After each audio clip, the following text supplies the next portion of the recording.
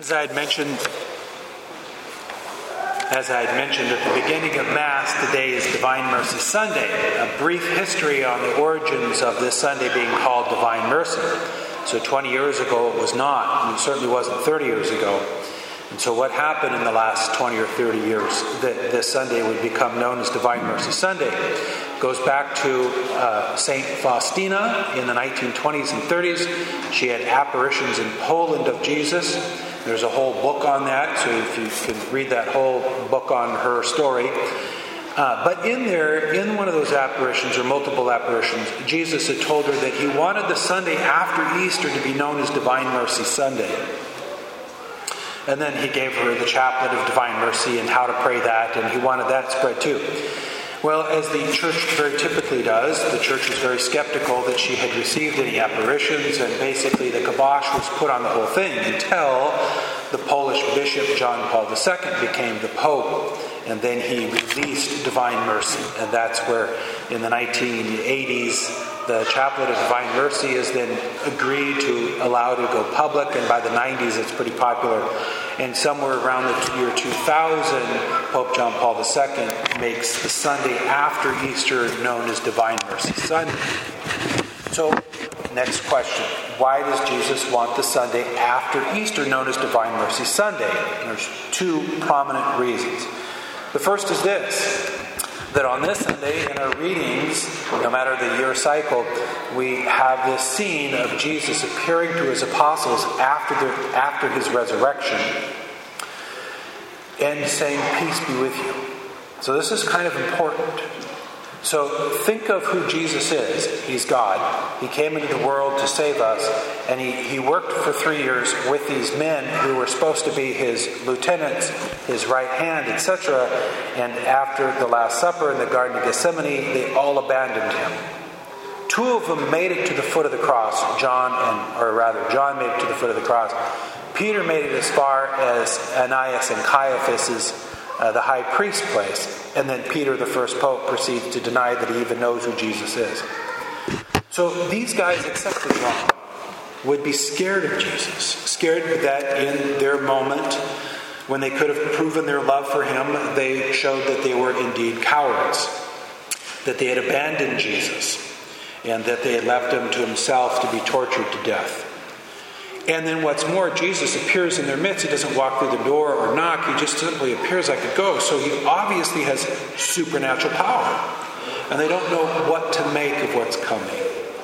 So Jesus' first words to them are, "Peace be with you." And then they're stunned to silence. And then he says it again, "Peace be with you." And then he appears a week later, and Thomas was not at that first one. He appears a week later. And when he appears a week later, he says the same thing. He magically appears in the room and says, "Peace be with you." So this is what's being demonstrated, is that Jesus is infinitely merciful. These guys, honestly, I mean, if we had employees who did this to us, you're counting on them to come through with whatever, and none of them did, sort of thing, you'd want to fire all of them. At a minimum, you'd want to have a good talking to them. But what if you lost your business because these people didn't do their job? Then not only are they fired, but you're fired too. You're all fired because you lost the business. They didn't do what they needed to do. But here's Jesus saying, "Peace be with you." And a demonstration of his mercy. I have mercy on you. For that matter, Jesus would have mercy on his executioners, whether that's Herod or Pontius Pilate, or Judas who betrayed him, or the men who ripped the flesh off of his back with those cat o' nine tails, all those guys. He'd have mercy on all of them. Powerful demonstration of his mercy. But the second reason for this Divine Mercy Sunday is the sacrament of confession. When Jesus appears to the apostles, he breathes on them and he says, "Peace be with you. Whose sins you forgive are forgiven them, and whose sins you retain are retained." So today is the institution of the sacrament of confession.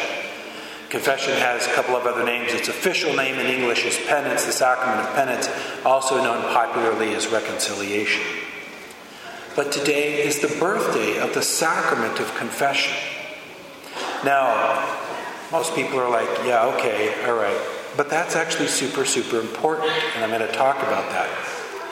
On Holy Thursday, which was only 2 Thursdays ago, there was maybe 600 people gathered here in the church to celebrate the Last Supper. And at the Last Supper, Jesus institutes the Holy Eucharist, and at the Last Supper, he also institutes the priesthood. So we're all here celebrating the institution of those two sacraments, the Mass and the priesthood. Imagine if on some weekday of the week, Monday through Friday, we had a special Mass called Penance Mass, or celebrating the sacrament of confession. How many people would show up? I don't think it would be 600 or something. We don't appreciate what we've got. We truly don't. I was thinking through miracles, and the ability to absolve someone of their sins is a miracle, a profound miracle. But yesterday afternoon, as I was preparing the homily, I thought, of all the miracles that God has done, what's a bigger miracle than the ability to remove someone's sins? So I just started thinking of just miracles of God, miracles of the saints that God enables the saints to do, etc. Maybe about a dozen.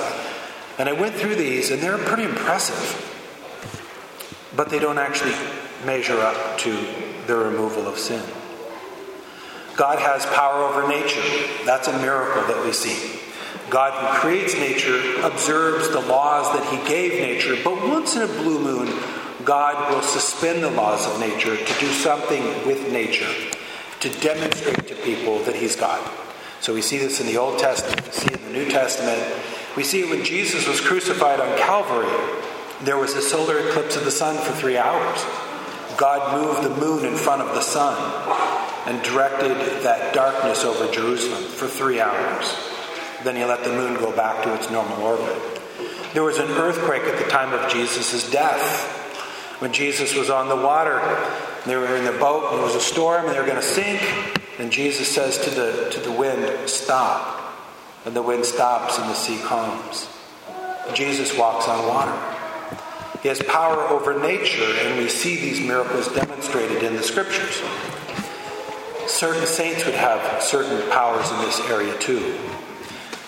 The miracle of healing. People who are sick, paralyzed people, blind people, deaf people, mute people, and the ability to heal them. And many of the saints too. Even in this day and age, there are some people who have that gift of healing.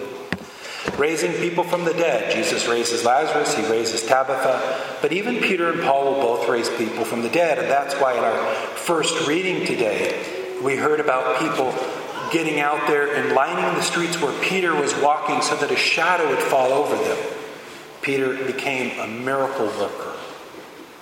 Christ's resurrection from the dead, which is really big because no one has ever been able to raise themselves from the dead. Christ's ascension into heaven, body, soul, and divinity up into heaven. He wasn't the only one, though. The Blessed Virgin Mary, Elijah, and Enoch all ascended into heaven in their bodies, too. The casting out of demons, the bilocation of certain saints, Padre Pio and a few others could be in multiple places at the same time. The knowledge of sins, Padre Pio and John Vianney and a few others in the confessional would know your sins. The stigmata, some have the stigmata, recognizing relics and holy objects, the gift of prophecy, levitation, some can float off the ground. Speaking in tongues, and this I'm not just talking about people getting together and trying it, but people who truly have, in a moment, an ability to speak an angelic language. And understanding different languages. So St. Anthony, and remember at Pentecost, when the Holy Spirit came upon these guys, they spoke in Hebrew, but everyone out there understood them in their own language. There's a word for that, and I forget that miracle. Jesus' power over hostile wills. He could be in a crowd and they try to get him, and then he passes through their midst miraculously. These are all just miracles that I could think of just sitting in my desk. But here's the thing. They all pale in comparison to the removal of sin. There's really one miracle to rule them all. The absolution of sin. There is a scene where Jesus is speaking to some people in a one-room house. And the people up above remove the roof, move the branches, the thatch, and whatever, and lower a paralytic man. Imagine the scene, all this dirt in the air, people choking and blinded by the dirt, and he's lowered and everyone's upset. And Jesus says to the Pharisees who are there, he says, what's the greater miracle, removing this man's sins or healing him from his paralysis? Well, the obvious answer is removing this man's sins. Only God could do that. And Jesus says, but to show you that I am God, I'll do both. Your sins are forgiven and you're healed from paralysis. The man stands up, rolls up his mat, and walks away. The forgiveness of sins is salvation.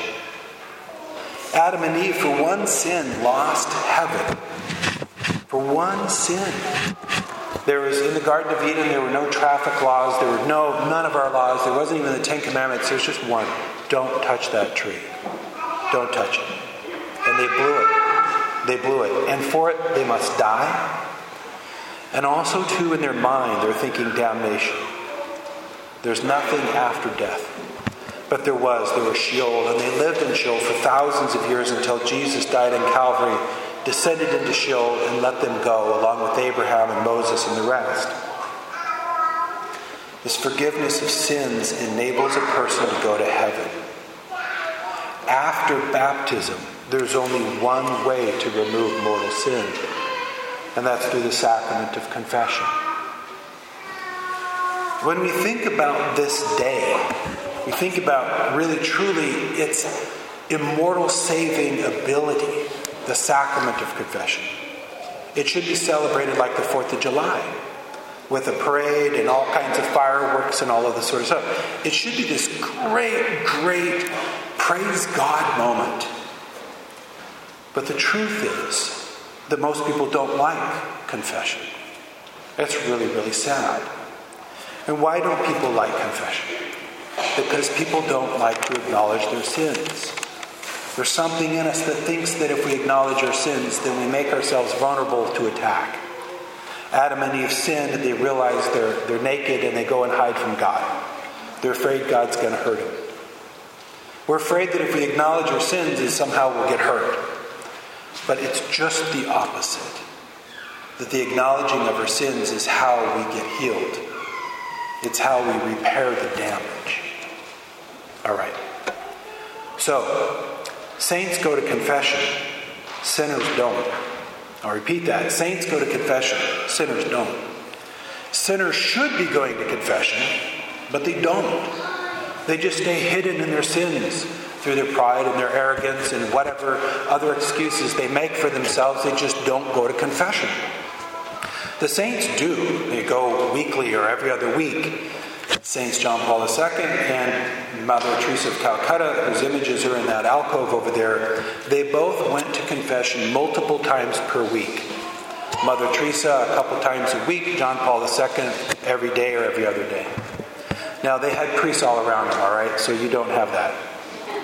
But they were saints, and this is my point. Is that going to confession doesn't indicate that we're a sinner. Going to confession indicates that we're on our way to sanctity, on our way to salvation. For we are all sinners. We are all sinners. No one's going to tell me they're not a sinner. I do more than touch the forbidden tree before I even have my first cup of coffee in the morning, all right? We're all sinners. And we're all in need of salvation. And Jesus gave us the sacrament to save our immortal souls. Without it, we're lost in mortal sin. Doctor or a gym? I don't like to go to the doctor. I can be very, very sick, and I'm not going to go to the doctor. I'm not going to give the doctor a call. When I broke my leg 2 summers ago, I was going to the doctor. Sometimes there are things that are just so big that, okay, we'll go. We'll go. And I think that a lot of us think of confession that way. It's like a trip to the doctor's office. And it's not something that I want to do or that I should do unless there's something life-ending here. But going to confession is like going to the gym. It's like exercise. It might not be that enjoyable, but the more we do it, the more we like it, the healthier we become, the more we want to do it, etc. The better we become. The better we become. All right, I want to finish with this. Go to confession at least once a year. We have to. It's a precept of the church. At least annual confession. The other is the church has always recommended monthly confession. So if you could get to that point in your life where you're going to confession once a month for the rest of your life, it would be a game changer. A lot of people struggle with repetitive sins and addiction to certain sins. The way that's broken is the sacrament of confession. And lastly, this. I want you to pray for priests. Somehow we got it in our mind that, I don't know, there's a lot of stuff that goes in people's minds. But when I go into the confessional, it's spiritual warfare. It's spiritual warfare. People accuse me of all kinds of things and whatever, and I can never defend myself because I can't break the seal of confession. People come to confession and their focus is them and their own sins, etc. And the priest is thinking, there's 10 people in line behind you, right? We've got to move this along. And you're like confession number 2,000 in the last 6 months. So, kind of thing. And unless you're John Vianney, and almost no saint, no priest is, I can't read your mind. I don't know your sins. I don't even know who you are. And I don't necessarily know the right counsel either. So maybe when you're standing in line, you can say a prayer for the priest. Say a prayer for yourself that you'll be a good penitent. Say a prayer for the priest that he'll be a good confessor. And pray that priests will return to the confessional. And like me, they'll begin to preach again on this beautiful, life-saving sacrament.